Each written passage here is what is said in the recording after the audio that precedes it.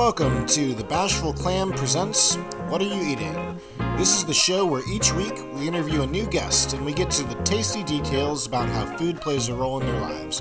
We eat snacks, we play games, and we answer the hard questions like, is cottage cheese good or terrible? In this week's episode, we're joined by one of our dearest friends and our wedding officiant and resident oyster lover, Michelle Blanchet. Michelle's culinary journey crosses paths with both Eleanor and I at different points in our lives, and there's no one better to have next to you in a kitchen. Michelle currently works with our friends over at Hama Hama, and we were lucky enough to steal her away from Olympia to chat about all things seafood. Thanks for being here with us at our table, and without further ado, welcome to the show. Welcome, friends and accomplices, to another episode of The Bashful Clam presents What Are You Eating? We're here with my dear friend, Michelle Blanchet. Michelle, welcome. Hi! I have known Michelle for quite a long time. She is a part of the Coastal Kitchen crew that all go back and have all stayed together over time. I was thinking about it today, and I feel like we met at a bonfire out behind Kelsey's house one night, and then I think you were just like, we're switching jobs, or we're planning to switch jobs, and then all of a sudden conversations about coming over to Coastal Kitchen happened, and then we finally got you over, and that was just a blast of a time, ups and downs all over the place. That is exactly, earlier today, I was like, when is the first time I met Mike, though? And it was absolutely, specifically a bonfire behind Kelsey's house where we used to screen movies on a sheet. And I could be wrong on this, but I feel like the movie that we were watching was Predator double featured with Who Framed Roger Rabbit, which is still one of my favorite double features. Very likely, yes. No, that was exactly my... Because we had a few of those nights, but I was like, it was one of those. It was one of the weird ones. Yeah, and I was at a funny point in my Seattle job life, certainly. Yeah. And yeah, we worked at Coastal Kitchen together for a while. Bless you, Poppy. And we've kind of stayed friends since. Michelle was the officiant at our wedding. Yeah. I did do that. She did the most beautiful job. The most beautiful job, but it's also, funny because separate from me knowing Michelle and working and getting the job at Coastal Kitchen, she worked with Eleanor at Eleanor's one and only kitchen job. That's right. Elephant in the room. Michelle and I, our kitchen history goes back further than she and Michael. It's true. Right. It's true. Eleanor was do you want to talk about that, Eleanor? Well, do you want to talk about your brief stints? I worked at a pie shop. Great. I lied my way into that job, and saying that I had experience in the kitchen, I had not. And I was there for a couple months, and then Michelle became one of the bakers with me in the morning. And so we got to come in together in the morning, and Michelle was, I was really quiet. I am not a morning person. Somehow I got myself a baking job, but I'm not a morning person. And Michelle would come in with all this energy, and I had been in there for like an hour, very quietly crimping my pie edges. And then all of a sudden I had this big energy. But actually, we learned to love each other in those mornings. I'm very lovable. Yeah. It's funny because didn't consider myself a morning person at the time either, but I think that I was just like, you gotta power through somehow. Yeah. And you taught me how to make those pies. those specific pies. Yeah. We don't have to talk more about that pie shop, but it was a wonderful time that we had together. It was a dreamy co-working relationship. Yes. Those mornings were very, very lovely. And I still they were damn good pies. And that crust. Yes, I still make that pumpkin pie too. And I don't want to blow it up too much, but I do remember that they made a really big deal. They're defunct. It's fine. We can talk about them. Yeah. they made a really big deal about how they didn't want to write down the recipe for the crust because it was like proprietary and special and this all butter special crust. So they made all of us memorize it. And so like to this day, I'm like, I got that recipe right for a very large batch of pies. Which I can scale it down. I got the math right you there. You do. I do not. Yeah, I got you. You want, I wrote it down for my dad. I scaled it down for him to like a 2-crust recipe. It's a great recipe. Yeah. It's important to have a good pie recipe. You can use it for a bunch of things. It's just that immediate backfire where it's like, dude, if you'd had it on a sheet of paper, that'd be well gone by now. I had other things happening at the time. That would not have been priority, but you made me stick it in there, and so now it's a go-to crust recipe. Yeah. I feel like during the early times of our relationship, you brought me a chicken pot pie. I brought you a chicken pot pie, but I also made you a mini pumpkin pie. That's right. I feel like that really won you over. Yeah. Yeah.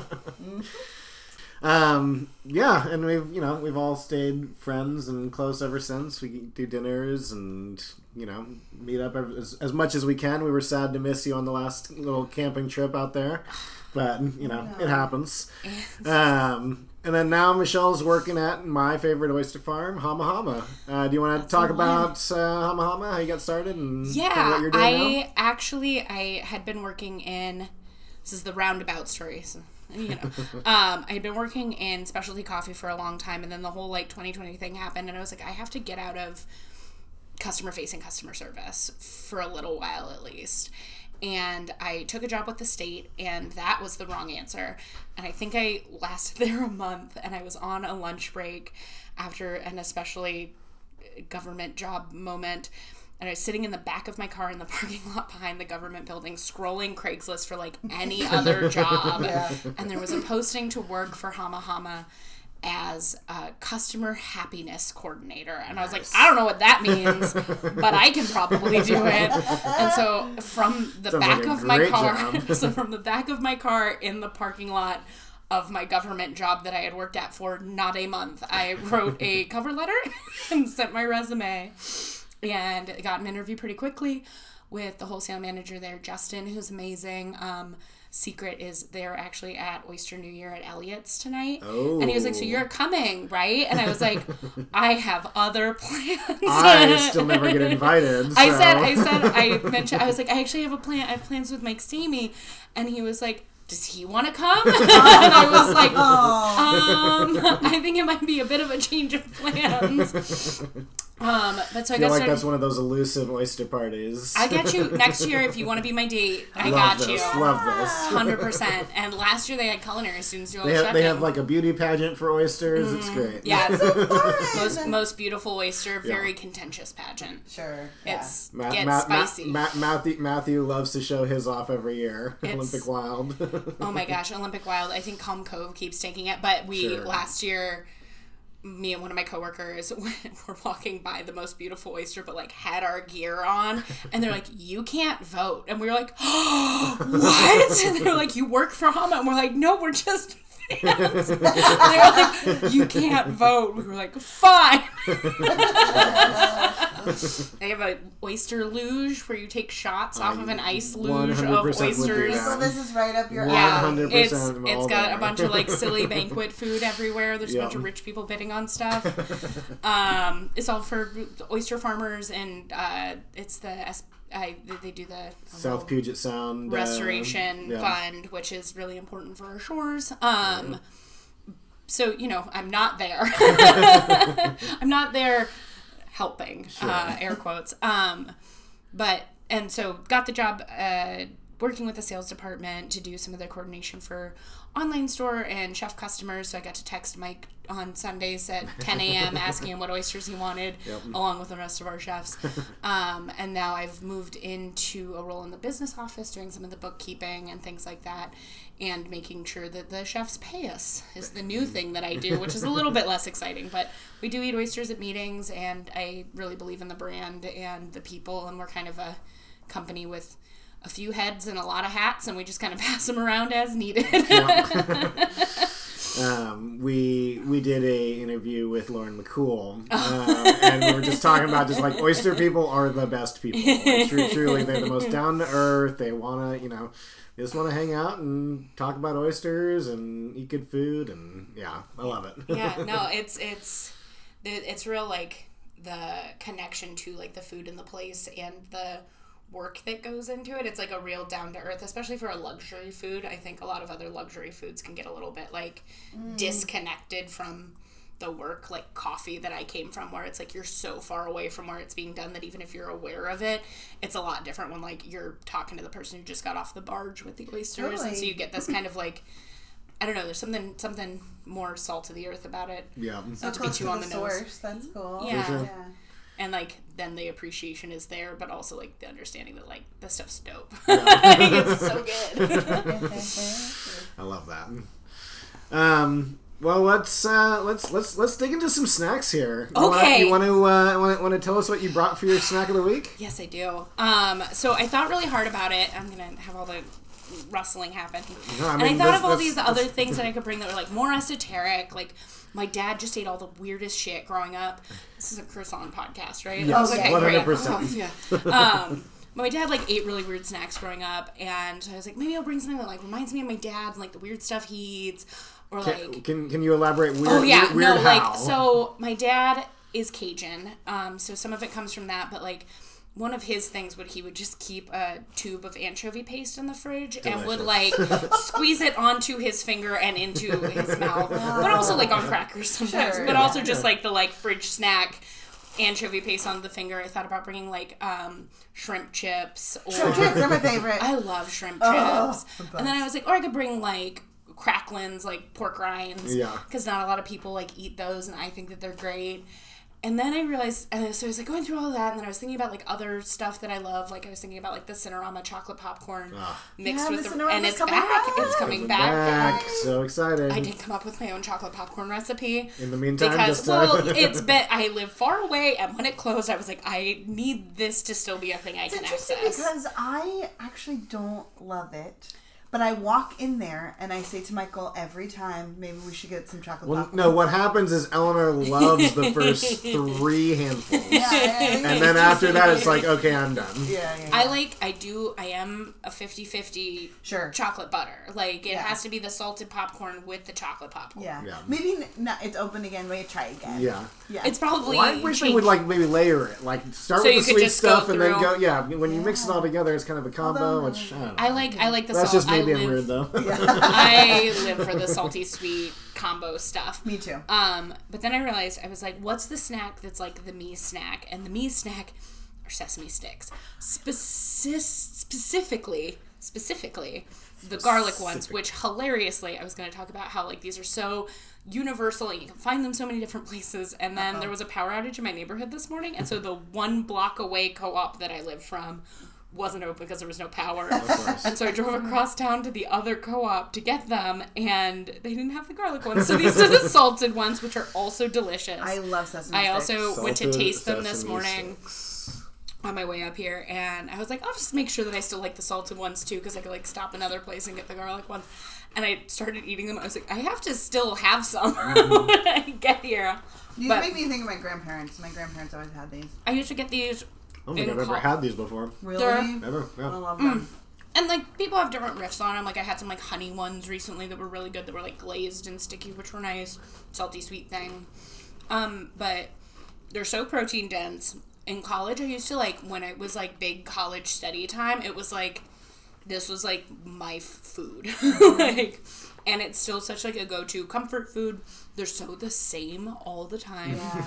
They're so consistent. Mm-hmm. And they're, like... It's nice to rely on it. Yeah. And they're utterly craveable. Like, they're just... They have a nuttiness to them. They have a saltiness. They have the crunch. They have, like... Sesame has that almost, like, sweetness to it. Like, it has that real nut butter sort of thing, tahini. And so you get, like, a little bit of bitter, a little bit of salty. You can't have these. I'm sorry. No coffee. They're so crunchy. They're one of my car snacks. That's A+ car snack. They're relatively clean fingered. For the most part. Good for like reading a book. Mm-hmm. Yeah. The garlic ones are the best, though. I love garlic. The garlic ones are top notch. Good movie snack. Oh yeah. Oh yeah. Mm-hmm. But these are my sesame sticks. Yeah, I love that. What a perfect snack. And I've had them for so long. Like, they have just been, like, a constant in my life in a way that I feel like I get kind of, like, obsessed with the food, and I'll eat a lot of it for a little while and kind of, like, give it up, or something like shrimp chips, where I'm like, these are great. I don't go, like, get them with my groceries. But these are probably in my cabinet most of the time. I don't either, and I love shrimp chips. But they're like a thing. Yeah, they're like I guess that's true. specific thing. And also with shrimp chips. They're a specific salt thing. I love, Yeah. like, salty snacks. That you just, like, you crave that little bit of just, Yeah. makes my And you mouth can water. eat 5,000 of these. 100%. Yep. Just one after the other. And they have enough to them that you don't feel, like, awful afterwards, which means that you don't, like... Be a great bar snack. Like Oh my this, God. cold beer. Yeah. Oh, set. it must be. Do you think it's like an allergy thing? Because I'm surprised that you don't see them more. I don't know. Maybe they're cheap enough or something? I have no idea. I mean, this was like from the fancy co-op in Olympia. These were like $4. That's more than any one person should eat in any amount of time. I'm not saying how long they'll stick around in my life, Well, but we'll see. yeah, we'll see if we make it through this. There are 3 of us. Well, I decided to bring chicken wings to our to our little snack of the week. Love chicken. We were talking about chicken this morning. We watched an episode of Hot Ones, and it just kind of felt like today was a good chicken wing day. Do you watch Hot Ones? I don't often, but I've watched a few episodes recently It's for fun. various reasons. I enjoy it, and so we sometimes like to get just like Buffalo Wild Wings, but we went with Bacher Bach today, which is a great local Seattle company, and they got a location in White Center, so kind of perfect for us. And we have, I think one of them is like a fish sauce, one of them is a Chinese mustard, and then one of them is just their like dried chili. I'm so excited about this. I love chicken wings. Yes. They're so good, and I like the fancy ones. I'm glad that these are the ones with the different flavors, but like a true just like hot wing Yep. is like a near perfect food. Like if I am somewhere, regardless of why we ended up there or whatever, if there are hot wings on the menu, I'm always like, somebody else wants to get some hot wings. It's like you do that. I do, but like I get a little picky though, because if I want like a perfect hot wing, I gotta make it myself. Yeah, that's real. You know? I'm very particular with what I want from it. Oh, it's drippy. It's Yeah, so and this drippy. one's got all the sauce at the bottom. Yeah. And this one's got What are your thoughts? Dry sauce, or dry rub, or saucy wings? Where do you land? I like a saucy wing. Saucy wings. That said, I'm I'm also with a you. big fan of like just fried chicken, but I feel like they live in different worlds for me. Like I want my crust to meat ratio to be a little bit bigger with a dry wing or a dry piece of fried chicken. Whereas with the wings, I prefer the sauce. Yeah. I love a saucy wing. I love a saucy wing. And dipping them. Ooh. Oh yeah. Well, there was a little. Oh, it's over here. So use it for the French fries. The what? The French fries. I was dipping French The, fries. the early snack. The pre-snap. What do you feel? Do you like the dry or do you like sauce? I love sauce. Yeah. Sauce is where it's at. For me, yeah, like fried chicken, dry. Dry, like for me, like fried chicken, I want to add a sauce, whereas wings, I want in a sauce. 100%. How do you feel flats or little drums? I think I'm going to take the normie answer and say I do like the little drums, but once I figured out the trick where you just pull the bones out of the flats and make them into perfect little meat bites without having to work for it, really was a game changer for me. I like that this one has like a fish sauce thing going. Yeah, the fish sauce is fun. That's really good. I was also remembering the best fish sauce wings I've ever had, which was Pok Pok for my bachelor party in Portland. And that was a great dinner. I took a very big bite, but yes, those wings were so Those are like off the chain funky, good. funky, Holy funky. cow. Wait, what did you say they were fish sauce? Mm-hmm. Oh, that's good. There is a Korean place in downtown Olympia called Hot Stone that has these spicy chicken wings that are not like a fish sauce wing, but are the best, like, sticky sweet chicken chili wing. Oh my god. Those are so good. Yeah, I mean, I pretty much like most sauces. With some exceptions, but I pretty much like most sauces. But I just love a classic hot wing. Mm-hmm. It's like, you know, whatever. The Frank's Red Frank's Hot butter. Bags. Mm-hmm. Yep, 100%. Mm-hmm. They're. I think part of it is also like these sauces are very good. This dry chili is actually super tasty. Yeah. I really like the fish sauce, but I like that mustard. It's punchy. Hold on to the mustard. I gotta get to the mustard. So many places that have. I feel like the traditional sauce is a little bit safer because Frank's Red Hot really, they got it. They did it. They did it in one. Mm-hmm. You don't need to go far from there. It's just like, don't screw up what they give you in the bottle. You got a pretty good hot wing. Yep. Yeah. And I feel like so many places try to do things with their hot wings. Yeah. And then end up somewhere else. A little too weird. A place I will not name in Olympia once had what they labeled a honey mustard wing on their menu, which Quentin and I were talking about the other day. Which sounds great. It sounds, oh yeah, it was like their special for the night. And when it came to our table, it was just a hot wing that, as far as we could tell, had a mixture. It was almost like goop.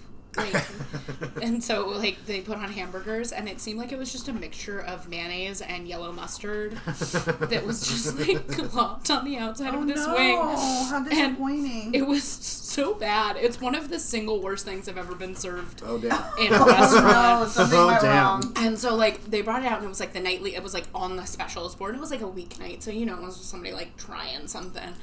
And it was one of those things where we tried it, and we were like, this is awful. Oh, no. And the server came back over and we were like, I don't know how to say this. You shouldn't let other people order this. Like, this is so bad. And so I feel like since then I've been a little bit scarred by the restaurant hot wing because I'm like, I'm going Buffalo or I'll wait till I'm at my house. Are you a dipper? Like, do you like to put it in, like, ranch or blue cheese? Either or. I'm not picky about ranch or blue cheese. Yeah. I feel like prefer blue cheese, but I like a dip. Yeah. I also like them to be hot. Yes. Hot. Me too. If I'm gonna dip.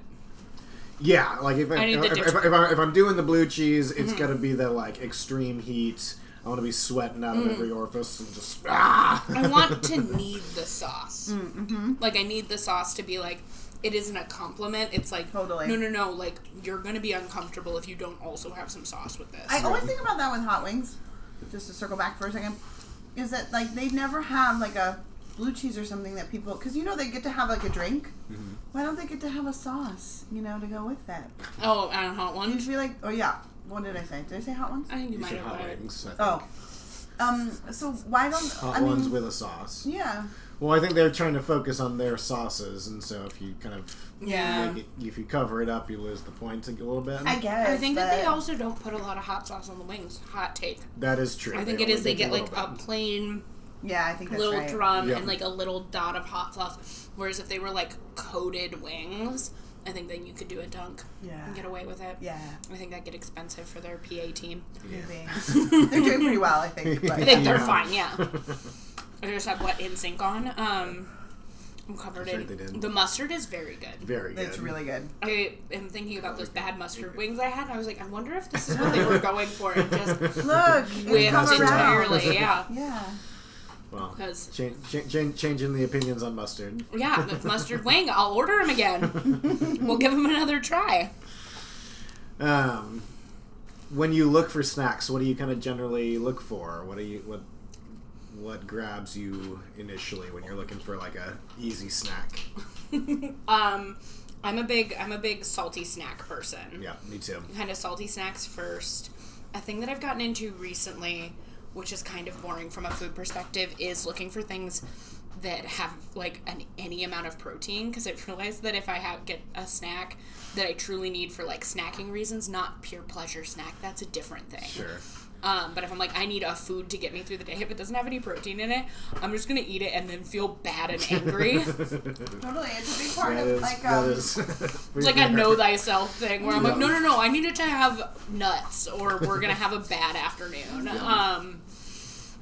But I'm a big, like, this, like, real snacky, like, I like something that you can just, like, crunch on and have a handful of, and salty, craveable.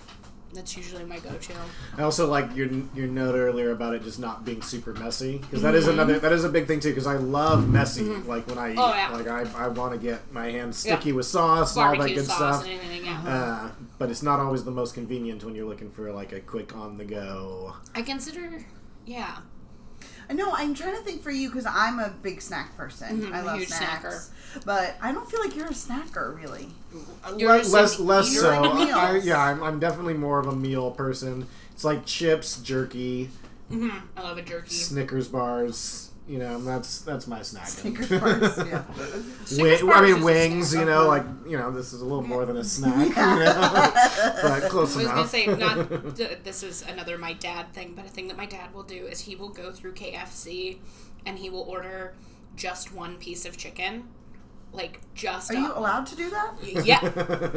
I don't know if he's just swindled his way through this, but I've never seen anyone but him do it. But you can just go in, order a drumstick or, a thigh, and they just give it to you by itself, and it's, a few bucks. Yeah.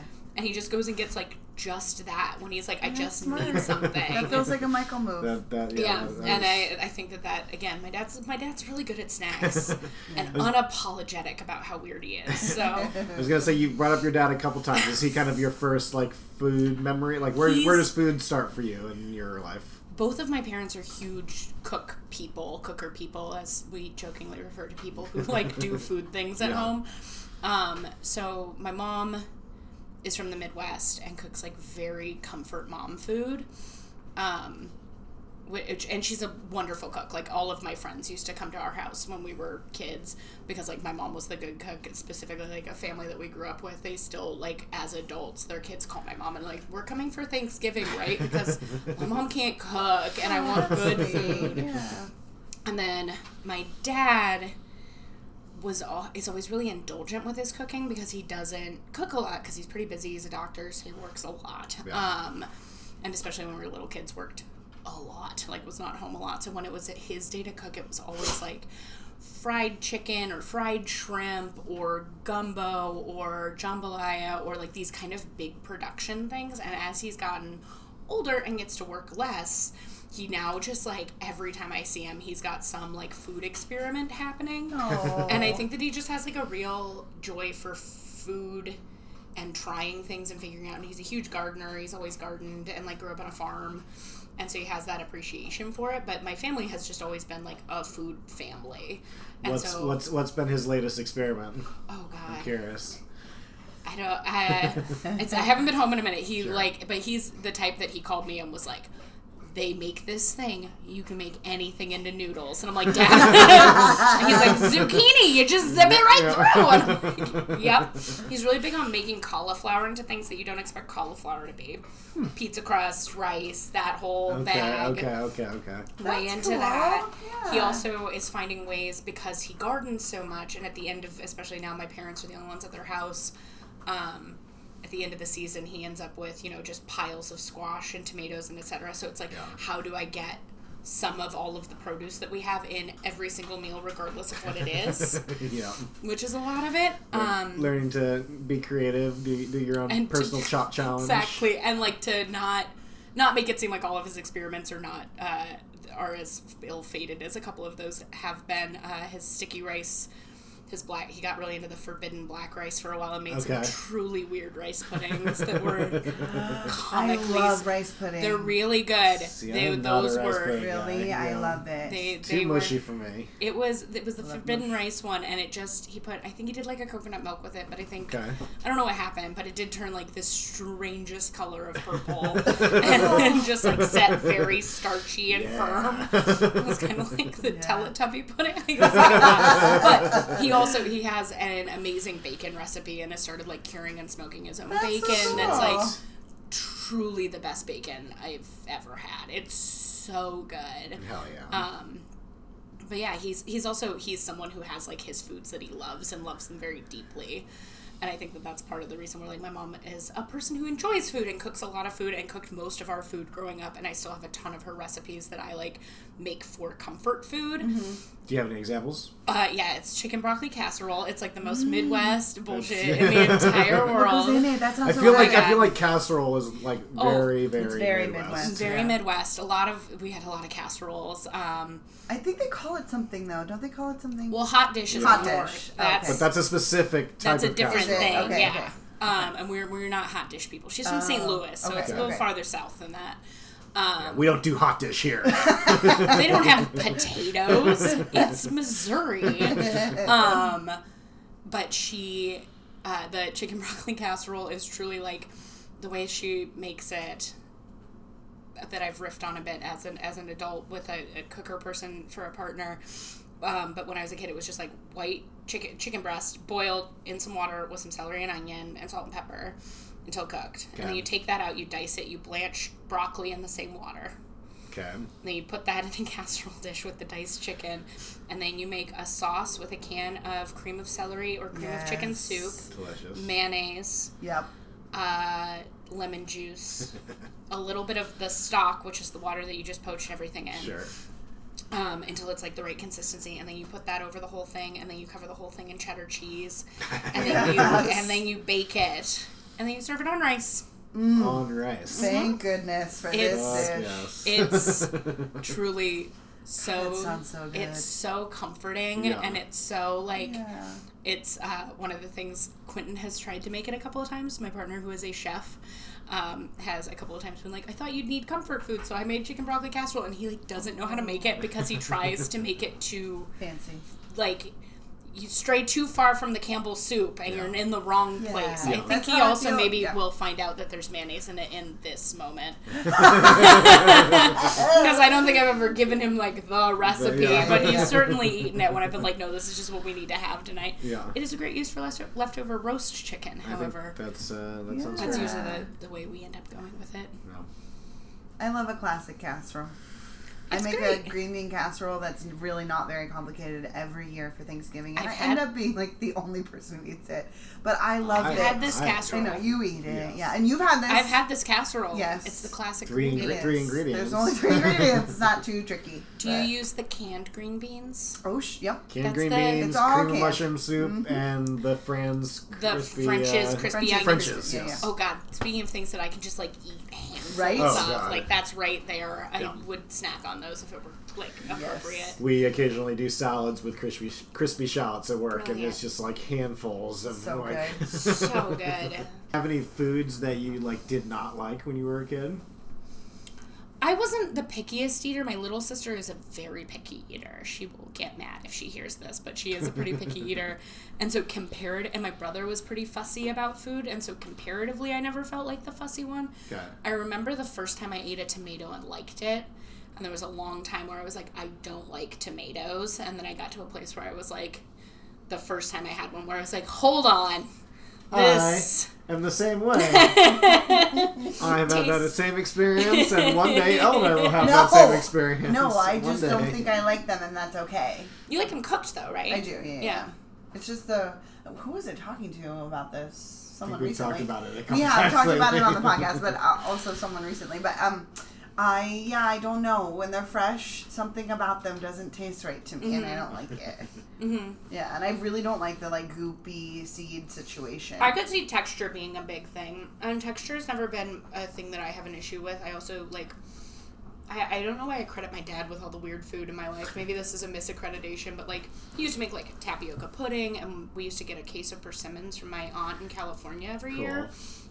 And that was, like, precious, and those are so goopy and weird. Oh, yes. And, again, one of those things that I grew up with, and with other people, I'm like, it's time to have persimmons on my counter for the next 2 months. And they're like, what the hell are these?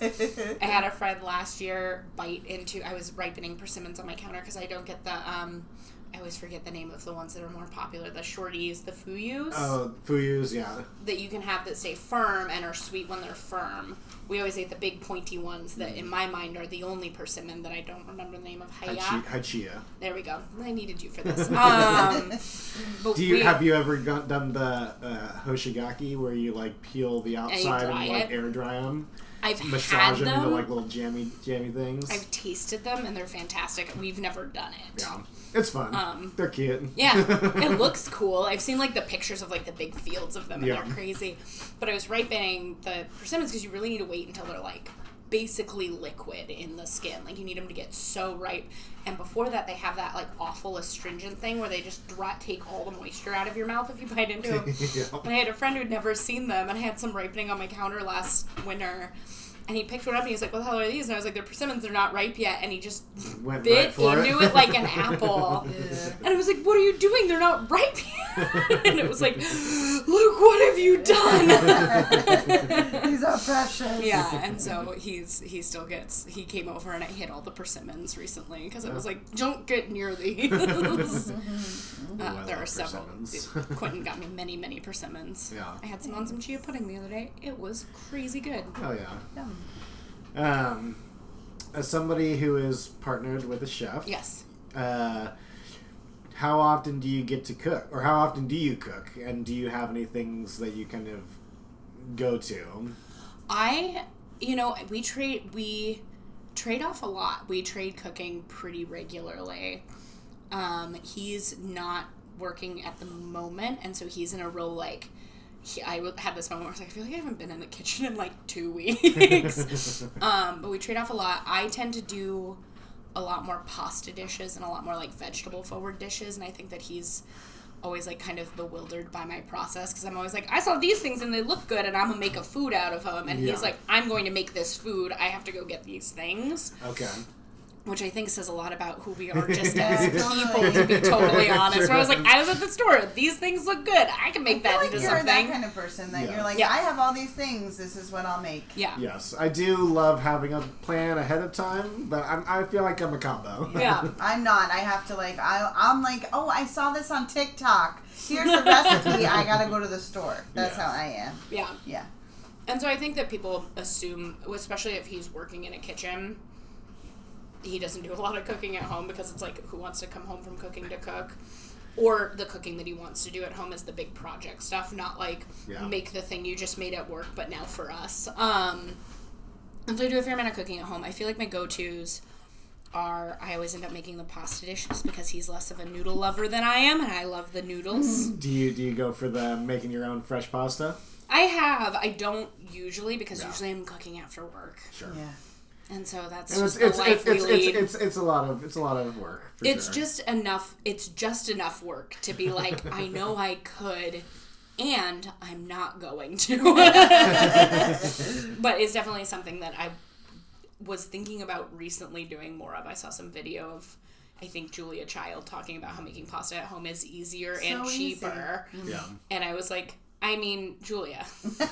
Julia, you were some only things have there changed. Yeah. Some things have changed, and I don't have a diplomat husband. You also need like a designated space. You need like enough space to roll out your pasta. It's not easy and our to set kitchen up. is so tiny. Yeah. For as much as we cook, our kitchen is hilariously small. I was just joking with a friend of mine that like the solution that we've come up to with our small kitchen is that just slowly our kitchen is taking over the rest of our house. Yeah. Like it's slowly, we've got like kind of a pantry set up next to the dining table. We've got a bunch of equipment that's out in the garage now that we use that doesn't need to be used all the time, including an extra refrigerator. That sounds very much like us. Pantry, refrigerator downstairs, pizza oven on the side porch. You know. Yeah, we've got the smoker out back and the grill out back. Of course. Yeah. A grill in our fireplace. A grill in our fireplace. The like constant finding of places to put like the sausage stuffer, the pasta maker, You guys got a sausage stuffer? Yeah, we do. We have one of the Japanese crank ones that's very fun and very funny to watch. I bet. Made. Hilarious. Yeah. Jokes for days. But yeah, we got one of those nice sausage stuffers, which is very fun. Hell yeah. That was a sausage fun. that worked this week. It was delicious. It's so good. You can put anything in there, Sure which is bananas. That's the idea, I guess. Yeah. Yeah. Anything can be sausage if you try hard enough. if you put your mind to it.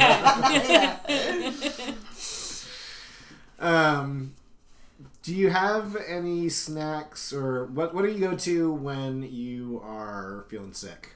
Like what's What's comforting? Oh my God. Do you make your mom's food? Definitely, 100% of the time. Especially like the like most basic chicken noodle soup in the entire world, which is like not a point of contention in my relationship, but like nearly so. Where I'm like, I'm gonna make chicken soup. Yeah.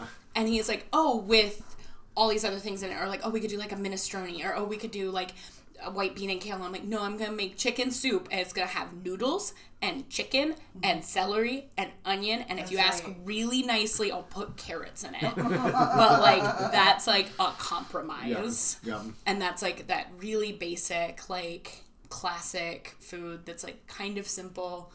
Oftentimes when I make like my mom's food, Quentin usually puts hot sauce all over it, which I think is very funny because I'm like, I would never. This isn't hot. I love hot sauce. I will eat very spicy things. This is not for spicy. Yeah. This is for feeling warm inside. Yeah. I feel like you do that to me. When I like make pastas and stuff like that, often hot sauce is going on them. Sometimes. Yeah.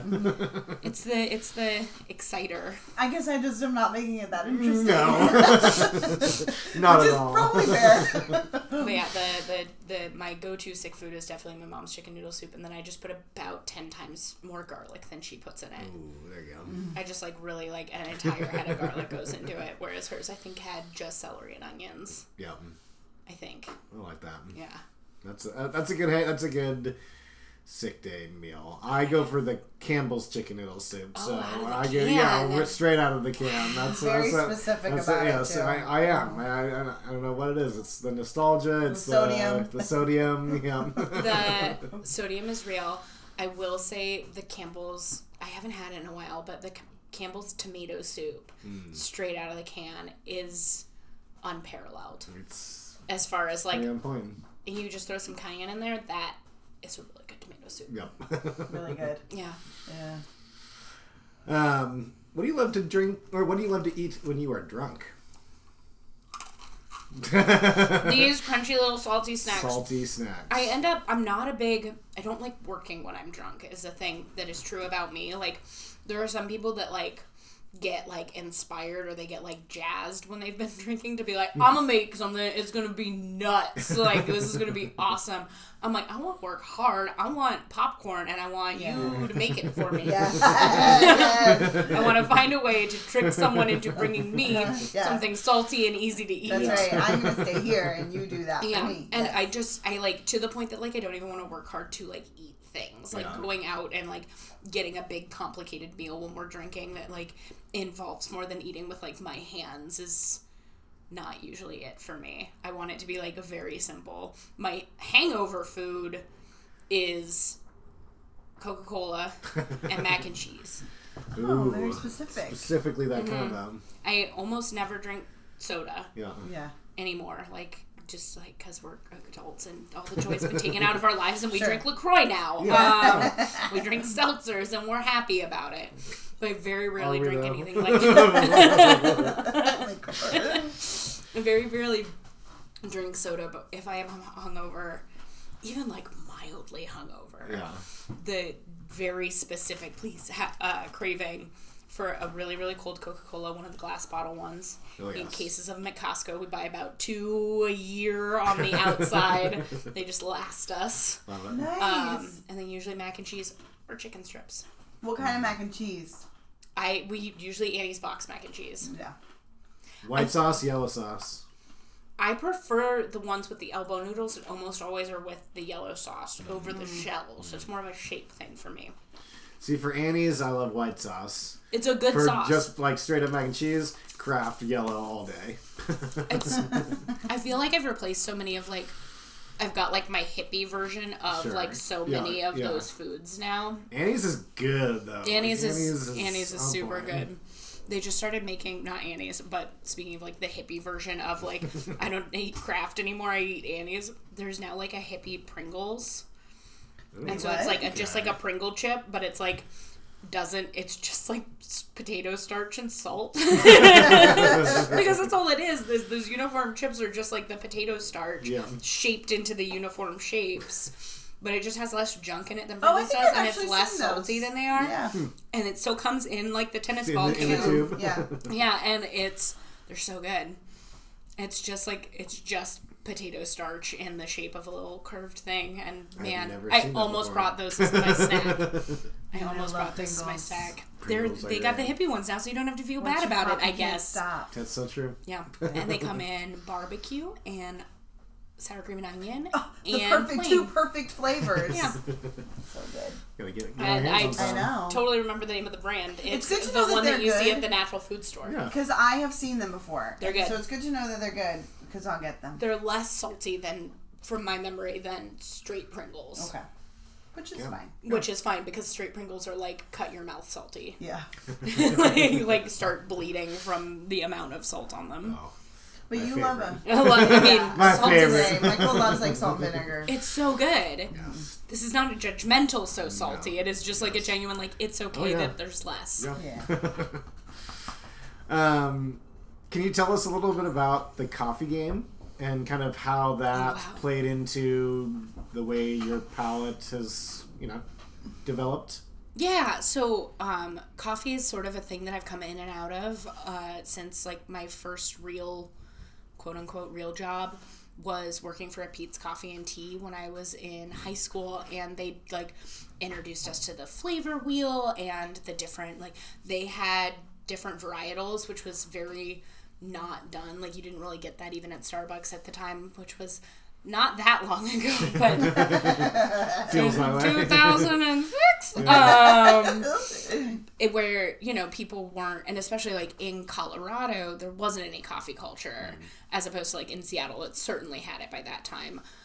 It was very, people didn't know what latte art was. I remember one of my coworkers taking one of our milk steaming pitchers at the Pete's in like 2006 and taking a hammer to it and bending a spout onto it because we didn't have spouts. We just had like open rims because at the time the style was to just like have a perfectly flat white top on your coffee with the foam. And he took a hammer and bent a spout because he's like, I've heard about this thing. They're making art with the foam. And him trying to do latte art with just this like hammered piece of shit milk pitcher. But so that was my first introduction to it. And then I sort of like moved out here and then didn't get into coffee and then ended up getting into restaurants instead and working there. And then moving up to Seattle, working in more restaurants, and then I would kind of just like jump between the two. And so between when I worked with the two of you, I worked at a coffee shop on First Hill and was looking at other coffee shops before I started at Coastal. Right, yeah. And then I forgot about was it Sugar? It was Sugar Bakery. Yeah, that's right. I forgot about that. Yeah, before they were sold, way back in the day. And it was, the pastries there were bananas. Yeah. Like looking back on it, I'm like, this place should have been so busy because they were doing like Queenamons like so long before anybody What else. is that? They're the like caramelized. Oh, they're very hot right now. Okay. They're the ones that the layers of the pastry have sugar between them, and so then when it bakes, the whole thing caramelizes, and you get these layers. They were on Great British Bake Off last season. Okay. And they're like fluted, and so then you get these like caramel layers in between the layers of pastry. These caramel layers in between the layers of pastry, and so it's almost like a caramel croissant, and then usually they're topped with like a little bit of salt. In any case, so like worked at a coffee shop then when I was working in the deli at the Co-op, I originally started as just a barista there before I was managing their kitchen, and then moved back to Colorado and worked at another cafe there with their coffee program, and then got a job with Olympia Coffee Roasting, which is very specialty, very like high-end coffee, and did that for 6 years, almost 5 years. And that's like some of my favorite coffee that I've ever had. They're, damn good. Yeah, they're it's really very, good. very talented at what they do. I think that coffee is just like, it's like wine in the way that you can taste it. You can drink a lot more of it before having a bad day, I think. Sure.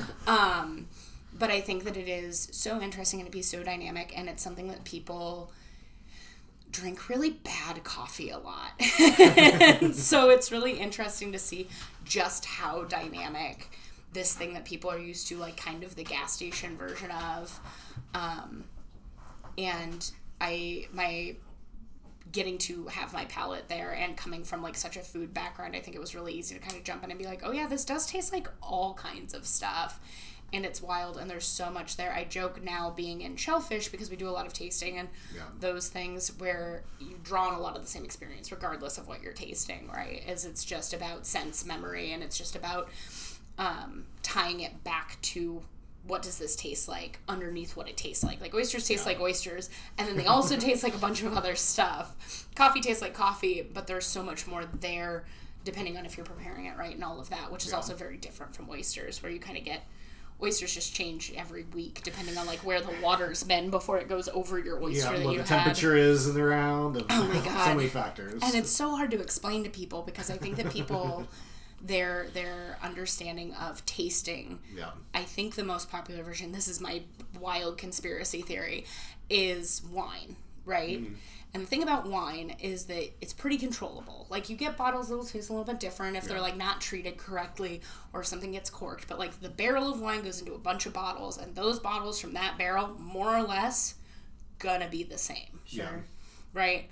And so then when they come to coffee or oysters, they're like, well, what are the notes on this? And it's like, it's not quite like that because it's not controllable like that. The coffee bean goes through so much stuff between when it is a cherry on a tree to when it's about to be brewed, and then everything that happens after it's ground until you drink it will also change how it tastes. And oysters are very much the same way, where it matters what part of the beach that they were on, it matters what time the tide was, it matters whether they got taken off a dry beach or out of the water, it matters if they were wet stored at a second location, it matters if they were sitting in a cold room for 3 days, it matters if they got shucked right when they got there. It matters if they sat somewhere too warm. Like, every single thing will impact it in a way that it's like, this tastes like this usually, like, as an idea. Like, this is more or less the through line that you'll find, but you'll get ones that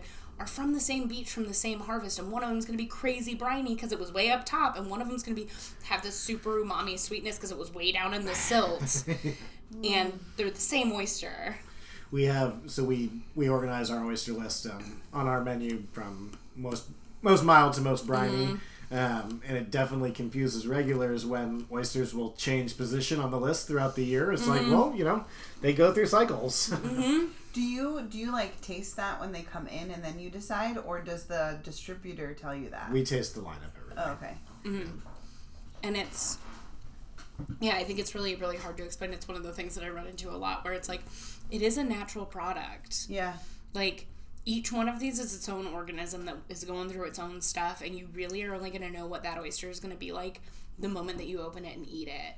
So any guarantees that anybody's giving you before that is just educated guess. Isn't that why with like coffee, like with like Starbucks, why like some people feel like they what's it called, roast it, yeah, so that it is more like consistent. Yeah, because carbon tastes the same no matter how you're drinking it. And so it is. And I mean, that's what French roast comes from, is that French roast coffee was this is going to be apocryphal. Don't fact check this. But the understanding is that French roast coffee, part of it was that they were getting low grade coffee that did not taste very good, and so they just burned the hell out of it, because then it would taste the same all the time.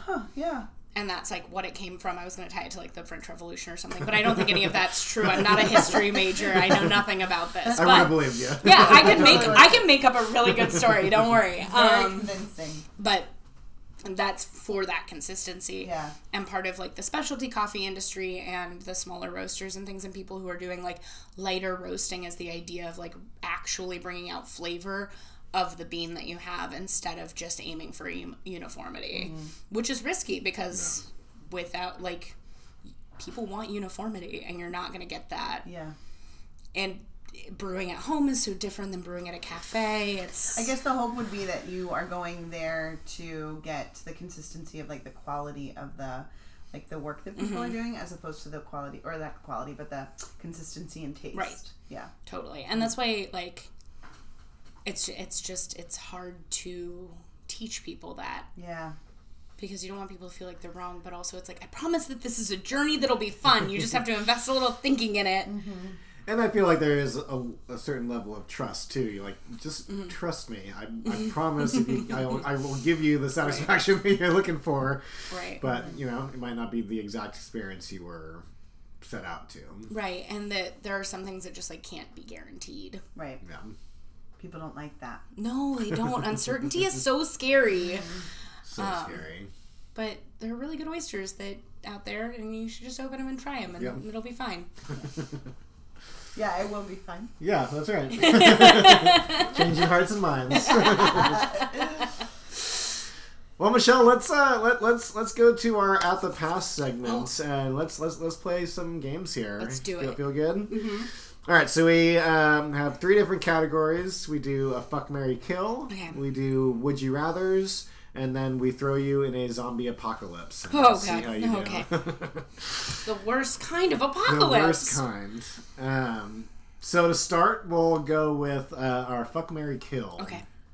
So, speaking of coffee, we've got a mocha, a cappuccino, or a cortado. Oh, man. Can I ask what the definition of a cappuccino is in this scenario?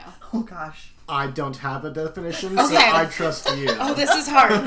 Okay, it's so this is, if anybody listening is a coffee person, hopefully this will resonate. But there was a running joke at our cafe that everybody who orders a cappuccino doesn't know what they're ordering. Like, it is just like the ubiquitous, like, I want a cappuccino, and it's like, but what do you want in your heart? Like, you have to now explain it to me. Yeah. Because I think that people have really different, because I think that what people think, I want you both to tell me what you think a cappuccino is. Like, if you were to order a cappuccino, what are you expecting to show up? No wrong answers. Well, I mean, I don't ever order cappuccinos. isn't it espresso and foam, right? Yeah, like a lot of foam. Mm-hmm. That's pretty Is much that it, right? right? And so a traditional cappuccino should be equal parts espresso, milk, and foam. Really? And it should be about 6 ounces. Okay. And so you have about 2 ounces of espresso, 2 ounces of milk, and 2 ounces of foam, which is a higher ratio of foam than a larger latte that will have significantly more milk and significantly less foam. Most people don't think that. Most people think they want a big cup of foam. And that's why the 16-ounce cappuccino is like kind of a coffee. We're awful. Coffee people are awful.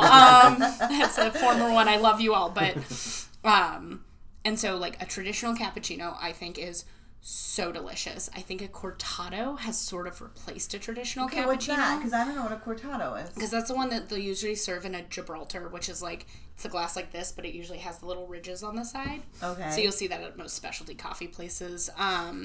And it's slightly smaller than 6 ounces. Yes. But it's usually much closer to that equal ratio.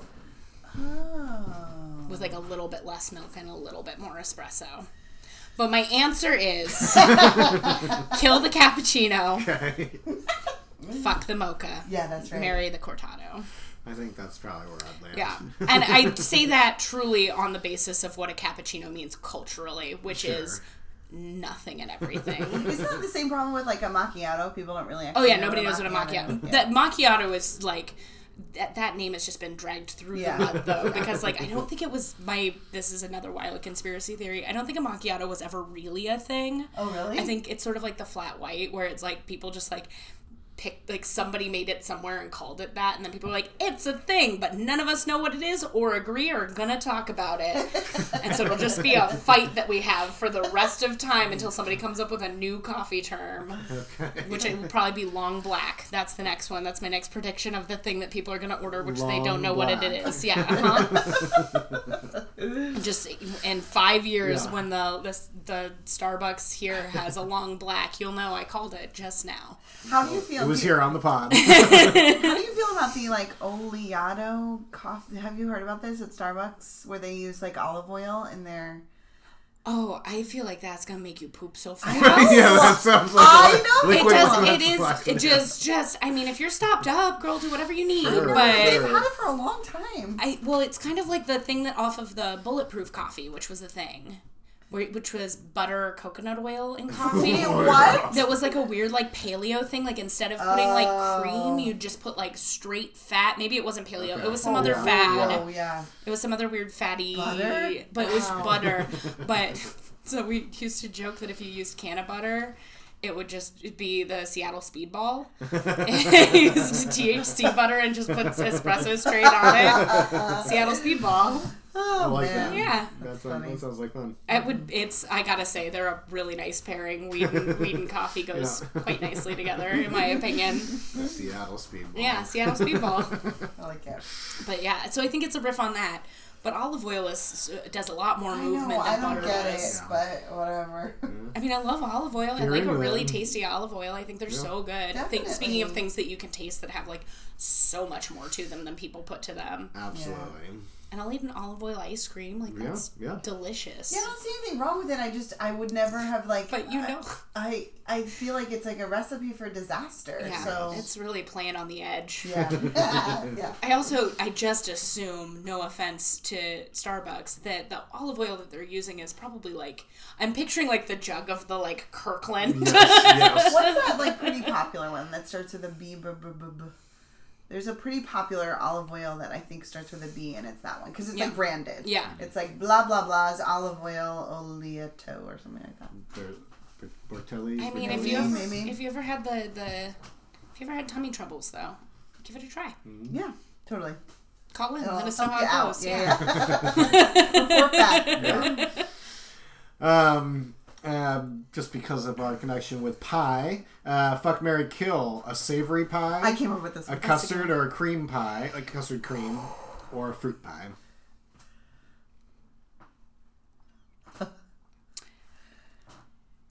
This is a little on the nose, I feel, but I would kill the fruit pie, despite the fact that I love fruit pies, but over the other two, and then I was not expecting. Yeah, I know this is a wild. This is hot turn. take.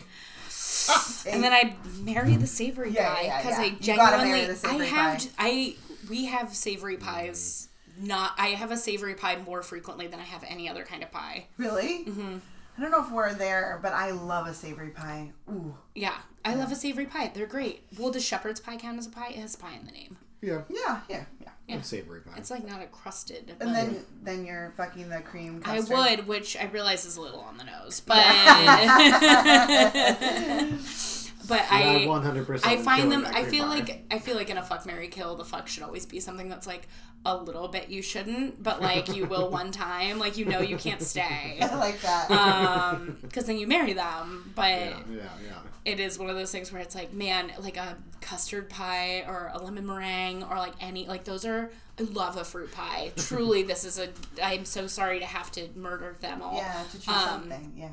But like, if you're like, you can either never have a lemon meringue or a custard, like a chocolate custard or lemon icebox or whatever, I'm going very lemon, or you can never have an apple pie again, I'd be like, well, that's easy. See, I feel like you're the exact opposite. I am the exact opposite. Yeah, so I'm most 100% marrying the fruit pie, killing the cream pie, and fucking the savory pie. You love a fruit pie. I love a fruit pie. Yeah. Cherry pie, blackberry pie, Marionberry pie. Give me love all them fucking blueberry pies. Blueberry strawberry rhubarb pie. I love a strawberry rhubarb. I don't love most berry pies. Really? I'm not a huge... This is a secret. I actually said this to a coworker of mine once because there was this raspberry bush that grew right outside our cafe, and she used to go pick the raspberries on it and bring them inside and we'd eat them, and they were the secret raspberries that grew behind the cafe. Yeah. And once she was like, do you want any more raspberries? I was like, raspberry's not my favorite berry. And the face that she made in that moment was like, I had just like kicked her cat. I was like, they're very seedy. They're very sour. Yeah. It's just, I'll eat them. I enjoy them. Yeah. A good raspberry is delicious. Yes. Don't love a berry pie. Yeah, I love berry pies. I'll eat berries. I like berries in a jam, not in a pie. I get it. I mean, too watery. I don't, but sure. I guess you're wrong, but I still respect you. Hold on, if I kill a custard pie, that's pumpkin pie. Pumpkin pie is a custard. Pumpkin pie. See, that's rough stuff. Because I love pumpkin pie. Pecan would technically be a custard pie too, and pecan pie I could live off of. Is pecan pie a custard? I mean, you make a like because the like. You're probably right. Pecan pie is really good too. I'm just gonna look at the chef until he tells me what it is when you have all the sugar, because you make it's like sugar and egg and nuts, and then like 4 types of corn syrup, roughly, and then you like it has to like set. I think is that a third I kind think of, a custard is that another kind is of pie? if it has egg in it. But that could totally be wrong too. I'm just going to I'm look not at 100% sure. You have to make a decision right now. What defines a custard I'll look it up pie? while you do the next one. I'll look it up. The next one, Fuck, Marry, Kill, Tomato Edition. Cherry tomatoes, heirloom tomatoes, Roma tomatoes. Ooh. It's hard because the Romas are good for longer, but less good. Yep. Like their peak is they are more consistent for more time, so you can eat more tomatoes, which is always That is key. always a plus. Yeah, that is, consistency is key. Cherry tomatoes have their place though, and they also have like a nice like peak. Like they're really good. They're really good for quite a bit. For I think, quite a bit, you know? and because they have that shorter growing season. Yeah. But I don't. I think it would have to be. Oh, I'm gonna have to do it because it's like the nice guy of tomatoes. Is I'm gonna have to kill the Roma. Okay. Not because they did anything wrong. They just like they're the good cooking the tomato. They're consistent. If I'm at a store and I just need a tomato, and I don't think anything that if I'm at a regular store, I'm probably gonna go with a Roma. But I don't think I need them in my life. I think I'd fuck an heirloom because let's be real, they're really great for like 10 seconds. And then you gotta move on. They're not there for the long term. Yeah. They're not gonna support you in your needs for longer than that. Yeah. And then I think I'd marry the cherry because, you know, I can get, it feels bad in my heart when I do it, but I'll buy the package of the Mexican cherry tomatoes in December when I just need to feel some joy again. Yeah. You know? I get And I it. just need a salad. To remember that the sun does exist somewhere in this universe. Somewhere. Yeah, and it will be back for me. Do you have something you'd like to I do. Tell me have about some custard pies. Breaking news. So first, a custard pie is defined as a plain mixture of milk, eggs, sugar, salt, vanilla extract. And so then I looked up if pecan pie is considered a custard, and it says yes, pecan pies are a type of custard. Yeah, I sort of assumed that the custard cream category was everything that was not explicitly a fruit pie. Yeah, so I don't think that I can kill it. I don't. No. I think if you had told me that it would specifically be that I could just have apple pie with a slice of cheddar on it, it might have changed my entire answer because that It's is... tough. I just love pie. Apple pie with a slice of cheddar? Yeah. Yeah, have you not had this? No, what are you... What We the gotta go fuck get a are you pie, like, talking- right now. What the fuck are you both talking Dude. about? What? Apple Michael? pie with cheddar cheese? Yes. Melted on top of No, it. you're both, No, you're it both is are out of your so- goddamn mind. Dude. No fucking way. No, it's... No. And this is not some Love Disney it. thing. We're That's not that's not a We thing. didn't make this Yeah, up. you guys This told- is true. you guys totally We got made this. once. You called each other once, before once. this interview. Just to say We're gonna prank Mike Good with our This is cheese bullshit. pie joke. This does not make any sense to me. Once Quentin made some apple pies for like an old jobs work event thing, and he made some apple pies, and one of them that he made, he put an entire layer of cheddar underneath the top crust of this apple pie, and the man, I feel like so hard part of me for is my like, brain. can I say who people are out there? But I probably shouldn't. But a man who owns like a very prominent business near where I live now, was there, and he found out that this pie had a layer of cheddar under the top crust, and we were at like a potluck, like this was like a party, and the guy came up to Quentin, and he was like, I would like to buy this entire pie to have for me. And bought the whole pie for $30 from him. Quentin, and I didn't get any. What? I was And like, we no, lost- you can't have this And we pie. lost that pie dish. But Oh, I was wow. like, you didn't take a deposit on the pie dish? It's like, you gave me $30. Okay, so Michael, so apple and cheddar is a thing, right? Yeah. Cheese Yeah. and apples. Yeah. Delicious. Yeah. Perfect. Yeah. A great Yeah. snack, some Yeah. might say. I'm gonna have you try it. I'm just gonna make The an apple cheese pie. and the so you can have cinnamon. I don't like that's It's- that's dude, that's it's where so that's where good. it fucks my brain up. it. I know, Dude, it's really good though. It's so good. I really can't Well, overstate it. I'll Well, have you I'll ever toss had... you. Here's other weird foods that I think come from my father. One of my favorite things to eat is applesauce and cottage cheese.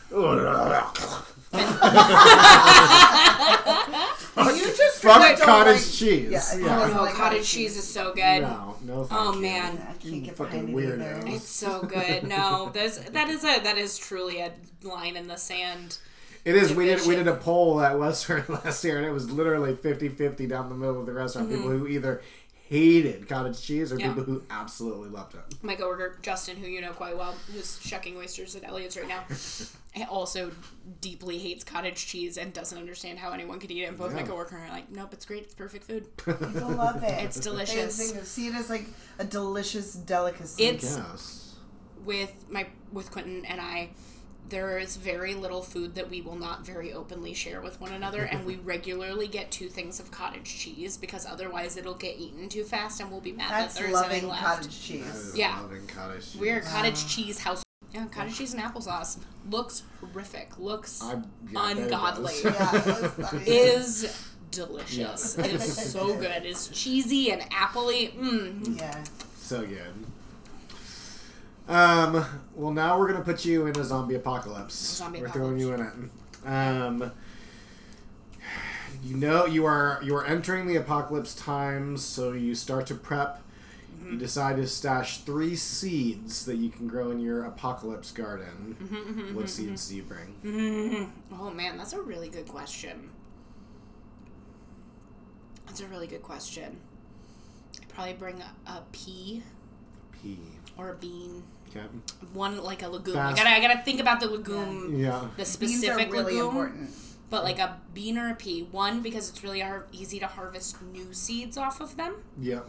So you got like longevity. And because they're easy to like grow. And they grow fast. And they grow early. And again, easy to preserve the seeds from. And they grow here. Yes. I assume we're here. I assume this is a Pacific Northwest zombie apocalypse scenario. Why not? I'm not going to be like, I'm in the Amazon. There's food everywhere. I don't need to save any seeds. Passion fruit. And then another seed. Oh, man. And then a potato. A lot of people have said potato. Potato's smart. Yeah, because it's so Similarly easy. to the pea. Yeah. Really easy. You can just split it and then you grow more. Yep. You can get a lot out of a single one. And it's a good source of carbs, which you need in a zombie and apocalypse. easy to store over a long period of time. And you can store it where you grow it. Oh, yeah. Just in the ground. And then, okay, I'm going to... Because I feel like I could go with pea and legume as 2 different ones. Like, could do like a runner bean. And then a green pea, because they fill different niches, but that seems boring. So I'm going to say potato. I'm going to say a runner bean. I'd pick a pretty one just like for fun. Yeah. One of the big ones, like the scarlets or something. That's like big and pink and weird. Just because, if we're going to live through the apocalypse, we're going to have weird beans when we're done, okay? Yeah. I don't want to come through it and be like, all we got left is just the basic bean. like most basic bean we have. No, I want a weird bean. And then last seed.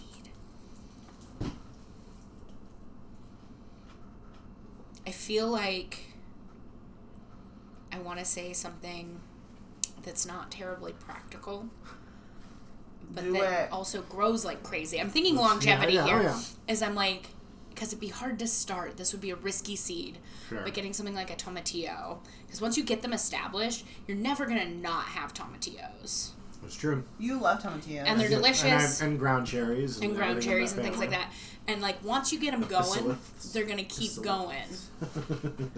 And then you'll have this thing that you can make sauces with, and that's bright and has like vitamin D and fruit. I have faith in you. I bet you could do it. Yeah. Those are good choices. Those are my choices. I like that. Those are good. Thank you. That was less scary than I thought it would be. I'm going to be like, which of your arms do you eat first? No. Left or right? Not that. I really wanted to. I really wanted to create the scenario where the only thing that you've come upon is dog food, and how do you prepare? And Michael said that's a step too far, Eleanor. And I was like, that's a challenge, though. It is a challenge. Yeah. I feel like depending on how hungry you are, I've seen some dog food that I'm like, and how would you prepare it? Make it edible. We were working a festival that I think the dog was at, that I think Ripley was at with us. Crab Fest year that Ripley stayed and hung out back in the day. And we had a bag with like our snacks in it, and then we had another bag with like all the dog stuff in it. And somebody who was working with us, our buddy Nick, like pulled this bag of dog jerky out of the bag of dog stuff. And I was like, that's for dogs. He goes, ha ha ha. And then like took like ate a piece of it. And I was sitting there just munching. I was like, no, that's like dog food, man. And he goes, oh, I thought it was undersalted. He's like, oh, it's pretty good. I mean, so I think there's some stuff out there that's pretty good. Yeah, like not always human grade food, but yeah. dog food, but you know. You only come upon Canadian dog food made with the highest of standards. How do you prepare it? Yeah. Hot water probably is the first step. Well, instead I did a slight little twist on that little challenge. So you can bring 2 canned items. Mm-hmm. What are the 2 canned items, and what is the first thing that you make with them? Beans. Beans and tomatoes. Beans and canned tomatoes. And what's tomatoes. the first thing that you make? I mean, man, I only have 2 cans. Can I get like a case of each? Oh yeah, let's let you go. Unlimited amounts of each. Oh, you just have beans? Yes. Oh, if I just had beans and tomatoes, I'm fine. I'm good. I will eat just tomatoes and beans cooked together for the rest of time. Fair enough. I would do that like now. Like if you were like, you can eat pizza and beans, or like pizza. There's this recipe that my coworker, my lovely coworker, taught me that she lovingly refers to as pizza beans, where you just take all the things that you would put on pizza, but instead of putting it on pizza, you stew beans in it, and then you top it with cheese, and then you bake it, and then you eat it with crusty bread. Yeah, it's a perfect food. Yeah. Pizza beans. I realize there's no cheese in this scenario, but it's a zombie apocalypse. I can imagine the cheese while hiding in my bunker. I love pizza beans. No, beans and tomatoes, yeah. That's great. But I would probably, like, presuming I could, like, rustle up some stuff to make some sort of a, like, pasta. Yeah, sure. Then I just put the beans and tomatoes on pasta. See, you can put it on anything. What do you do? You find some potatoes when the potatoes are ready? Yeah, you go, like, a little, like, green chili route when the tomatillos are ready. There you go. We're eating and then you got more beans. I could live off beans. I've been trying to eat more beans in my diet, and because they're so good for you. And they're so Do you have a favorite good. bean? Oh man, I've got a list. Big question. I would say one of my comfort foods is lima beans. Okay. Always has been, specifically, and they're hard to find because I don't think anyone else in the world feels this way about them. But specifically the frozen lima beans from the store. Really? I just used to microwave them with like a little bit of butter and salt and just eat a bowl of lima beans. My mom loved frozen lima beans, and they're she so would good. make them for us, and we'd be like, "Take this away, please," because she's just like, she should have called me. Yeah, I know. She loved frozen lima beans. Mm-hmm. Yeah, they're so delicious. Yeah, I think now as an adult, I think I would enjoy it more. Yeah, but when I was a kid, but she also wasn't like salting. I mean, she didn't do anything. I do put butter and salt on them. Yeah. I'm I'm not here to suffer. I'm not here to suffer. But I love a lima bean. I like big beans. I really like white beans. Yes, me too. I really like garbanzo beans. Yeah, garbanzos are probably my... Garbanzos, I feel like you can do the most with garbanzos. Like, I would put garbanzos in... Totally. Almost anywhere. Yeah. You can put them in pasta, you can put them in soup, roast you can put them... a toasty garbanzo. Yeah. There's a bar in town that's been roasting them and putting sriracha and lime on them, or sriracha equivalent and lime on them, and they are spicy. Hell yeah. Mm-hmm. Yeah. While you are finding your kind of hideout in this zombie apocalypse, you do find a giant stash of beer. Okay. Lucky you. You're a beer head. What is your what's the beer you're going to survive on? Oh man, do I have to pick like a very specific one? No, you just can go general. You can go general. If you have specific, I'd love to hear it. But I really like the joke that I always have is I like the weak yellow beer. Like I want a pilsner, I want a lager, I want that. I want it to be yellow. I don't want it to be foggy. I don't want it to taste like some other nonsense. Something light and crisp. I will say, and this is biased and a plug for a dear friend of mine who is a brewer in Olympia at Matchless Brewery. He does the Tumwater Pilsner that's riff on a Bitburger. Yes. Okay. And that is one of my favorite beers. Matchless and every Brewing. time they have it, yeah. Okay. And it has a little label that says, I'll have a tum, please. And every time the Tumwater Pilsner from Matchless Brewing is ready, I am always so so excited. Nice. I do It's love very me a good. Pilsner. I'm going to have to try that one. It's a really good one. It does. They only do it occasionally, but I will find out. I've got an inside guy. You got the hookup? They also do a really good Japanese rice lager called the Fudasan that I really like. Okay. I know a brewer there, so I do drink a lot of matchless beer. And so I have those are the ones that I'm like, I know that I love this and I will drink it every time I see it. It's good beer. But it's great beer. They do a great job. Hell yeah. Not biased at all. I'm sitting right here.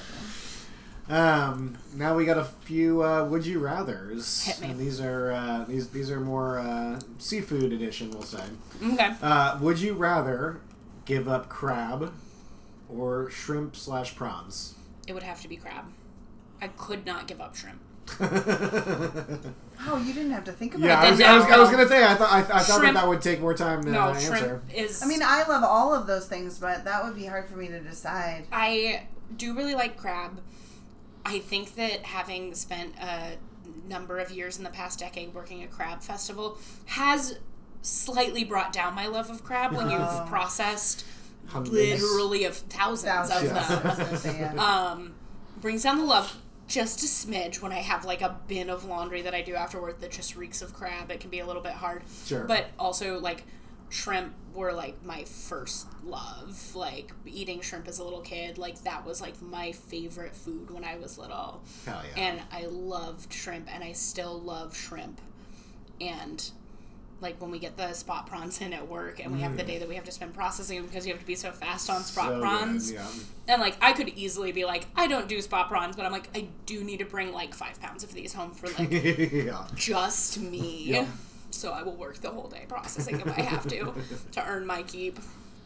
But yeah, no, I couldn't. What I couldn't would give you up do? prawns. I couldn't give them scrimps. I mean, in that case, I would probably have to give up crab too, but I would be really, really, really sad and upset about it. There's the work to the meat to the ratio to the. Yeah. I'd have the delicious shrimp to dry my tears with. So That's so true. yeah, I couldn't. Yeah, that's fair. I couldn't give them up. Not even think about it. Would you rather only ever eat baked oysters or fried oysters? Fried. Really? Mm-hmm. Also, I did not have a baked oyster until I moved to Washington. I grew up eating oysters. I ate oysters my whole childhood. Southern oysters, you don't bake them, you fry them. My favorite po' boy is at this place in New Orleans that I assume is still open. That was my dad's favorite place in college called Liuzza's. Liuzza's. Yeah. And they had... The big thing is that they had frosted beer mugs that were these mugs that kind of look like the crappy margarita glasses at a bad Mexican restaurant. Yeah. Right. American Mexican. But they'd freeze them, so they'd be frosted, and you're in New Orleans, so there's a half inch of ice by the time it gets to you because the air is water. And what they would do for the kids is they do frosted root beers and give it to you in the same big glass. Fancy. And so we go and we get frosted root beers, and you could order a po' boy that was half fried shrimp, half fried oysters. Yes. And that was the move. Yeah. I just have never had a fried oyster that I enjoyed, so I'm feeling like I've only had not great fried Maybe. oysters. They do have the stomach that turns people off because it turns greeny when it's fried. So when you bite into it, you see that greeny center. Well, I've had this discussion with a couple different people, and I think the key is to par cook them a little bit, stem them. A lot of people boil them and then fry them. Just a little bit, so you firm the texture up, and then you fry them. I think that's the pro move. I've never done that, and I will eat them all the time. I think they're just so good. I just see right past this. It doesn't. Yeah. It is one of those foods that I think that a lot of people come to oysters in adulthood, and I don't remember eating my first oyster. I've been eating oysters since. Oh sure, you were little. My memory began. Yeah. And they were always love that. very special, and it was no, we get to go eat oysters, and so having a position like that was oh, hell yeah. Yeah. Michael has this dream that we will have a child who will, shuck their own oysters at, age 3 and, just slurp them up. Mm-hmm. Yeah. That's his dream. This is an aside, but the first Valentine's Day that my partner, who also worked at Coastal Kitchen, and I had together, we were working at Coastal on Valentine's Day.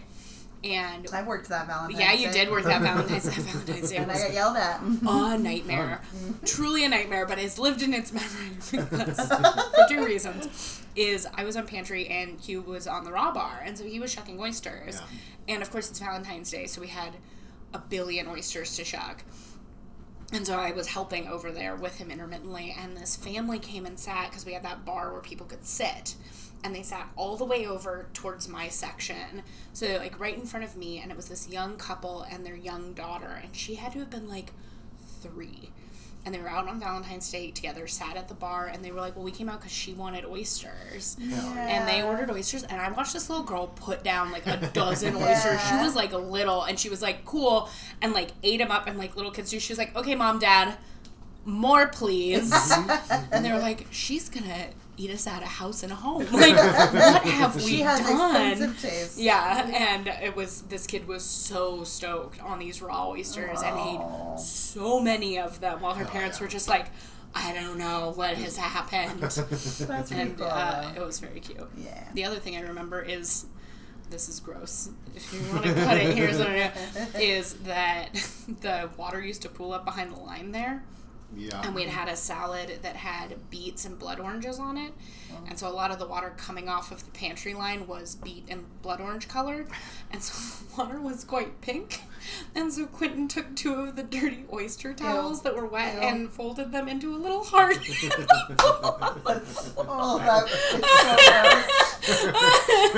And he like came over, and we were like secret dating at the time, because you know this was forever ago.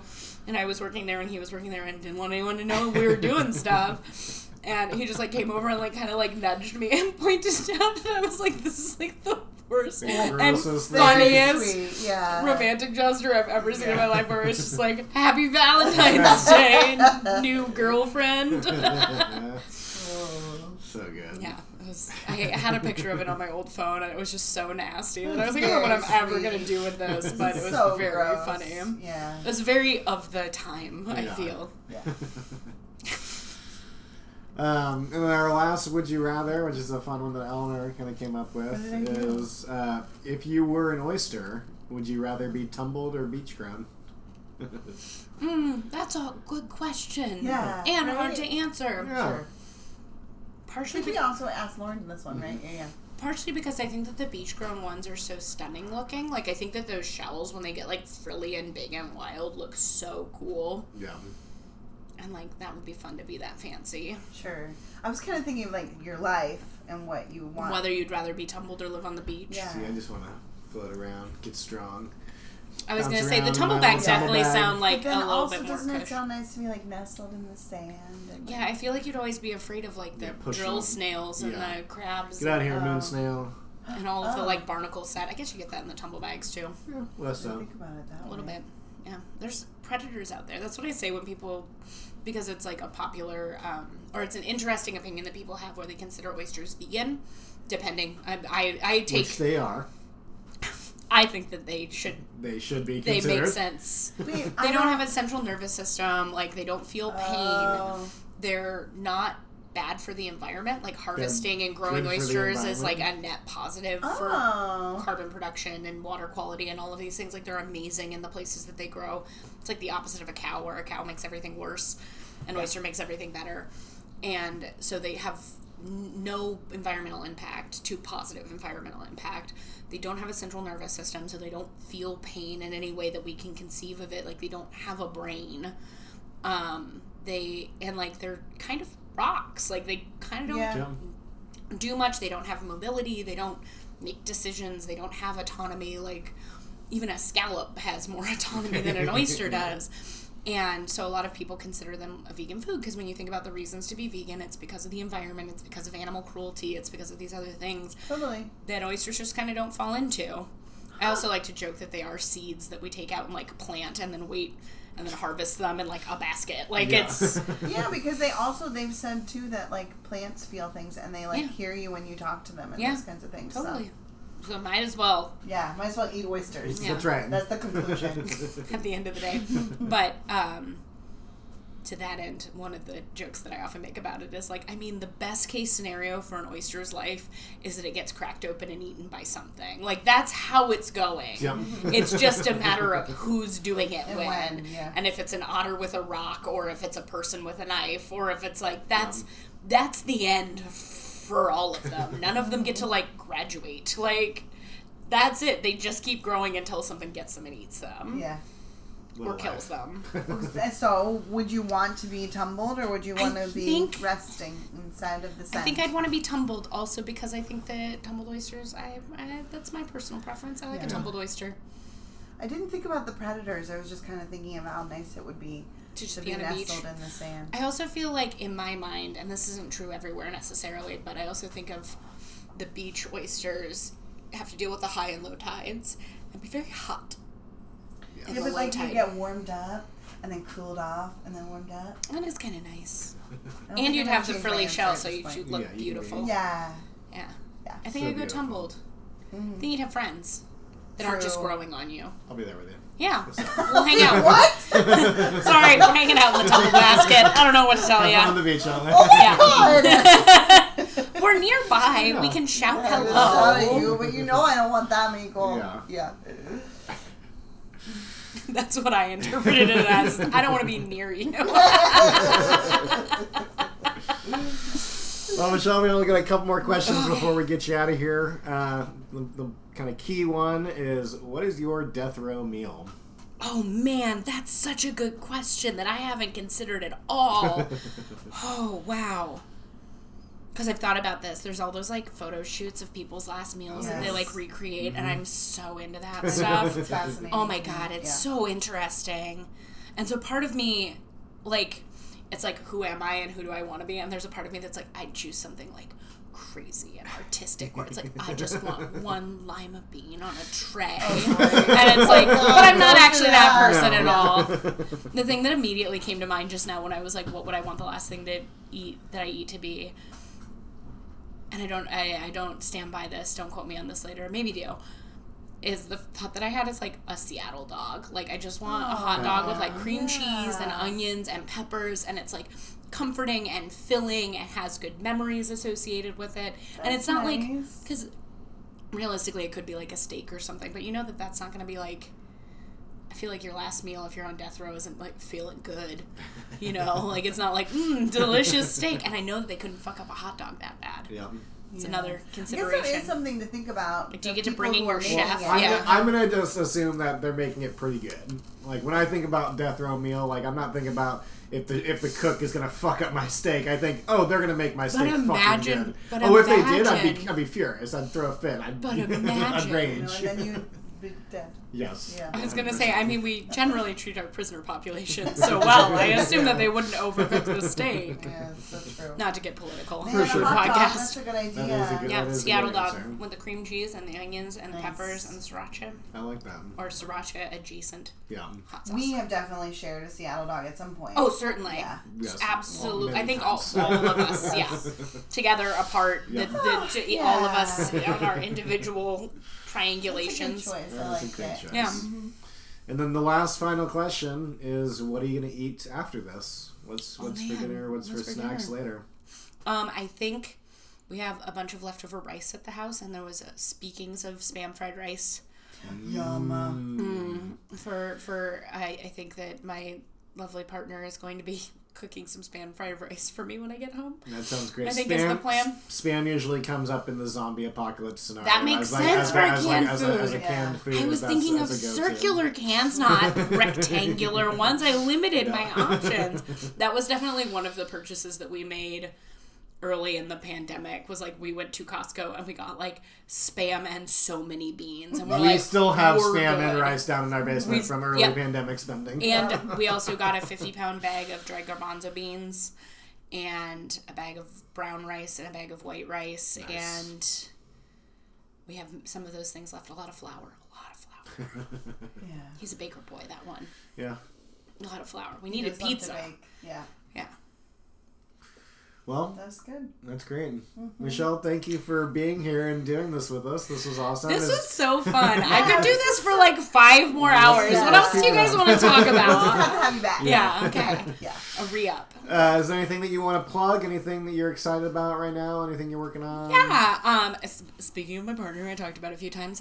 Quentin is starting a business down in Olympia, and so Exciting. it is newly minted, called the Olympic Bakers Alliance. Olympic Bakers Alliance. He named it like yesterday. I'm sorry. But they're going to be starting doing some pop-ups and some kind of ghost kitchen stuff this winter, and so TBD on the wheres and whens and all of it, but the plans are in motion, and we're excited about that. So if you're in the Olympia area and want some good and new food, that's the spot. That's so cool. Baking primarily, like baked goods? Or I know that pizza. Okay. Pizza is, I think, high on the list of things that are going to be coming out. I know that we've had a lot of Detroit-style pizza circling through our house recently, as we're figuring out that style and recipe testing. Deep dish? Right? Sort of. Deeper. I'm going to get the definition wrong, and some pizza head is going to come for me. But it's a thicker crust, and it's rectangular. And the big thing is that the toppings kind of go straight on the crust, and then the sauce is baked on top of it. Okay. So it's a bit saucier. Okay. Bit crustier. Not as deep dish is like kind of not like a ton more crust. It's just like a ton of filling, and so it's kind of like the in between. Okay. I know in Chicago, a famous pizza place is called Illuminati's, and they are deep dish, but they also do that sort of like upside down pizza where the sauce is on the top. Yeah. And so I think it's like that, but it's like not, I think of deep dish as like pretty deep, and these are not as deep. And part of it is also that the cheese is on the outside of the crust as well, so you get this kind of like crispy cheese thing.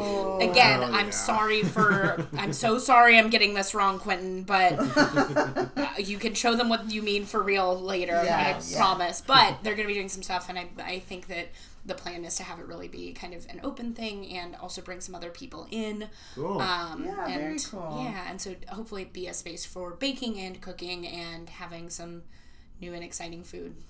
Will he kind of bounce around, or is he is he trying to get a location? Right now it's just out of a commissary that's open downtown. Cool. That's not being used, that they're working out with, and so where the food itself is going to be served, again, if it's like a ghost kitchen, it might be kind of just like showing up at your door versus some pop-ups, and I think that they're coordinating with some folks, but TBD. Nice. Yeah. Will you remind me the name again? Olympic Bakers Alliance. Olympic Bakers Alliance. And I think that their pop-ups will have some fun little names as well. Cool. And that'll kind of be under that umbrella. Yeah. Nice. Oh yeah. That's a great share. Well, Michelle, thank you again, and we love you. We love you guys. This was so fun. I really could, for hours, do this, frankly.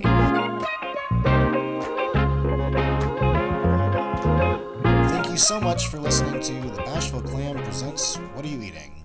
Please make sure to like and subscribe, rate and review, all the things that podcasts ask you to do. And please follow us on social media at the.bashful.clam. You can also support our cause by helping donate towards a better recording setup and new microphones via Venmo at The Bashful Clam. A quick note for those who have been following along, we are moving to a bi-weekly format for 2024. We also ask that you please send in your feedback. We get the great privilege to interview incredible guests, but we want to hear from our listeners. What sort of snacks are you munching on while you listen? What burning questions do you have that we should be asking our guests? What sort of games would you like to see us play? We want to know what you are eating. Thank you. Bye.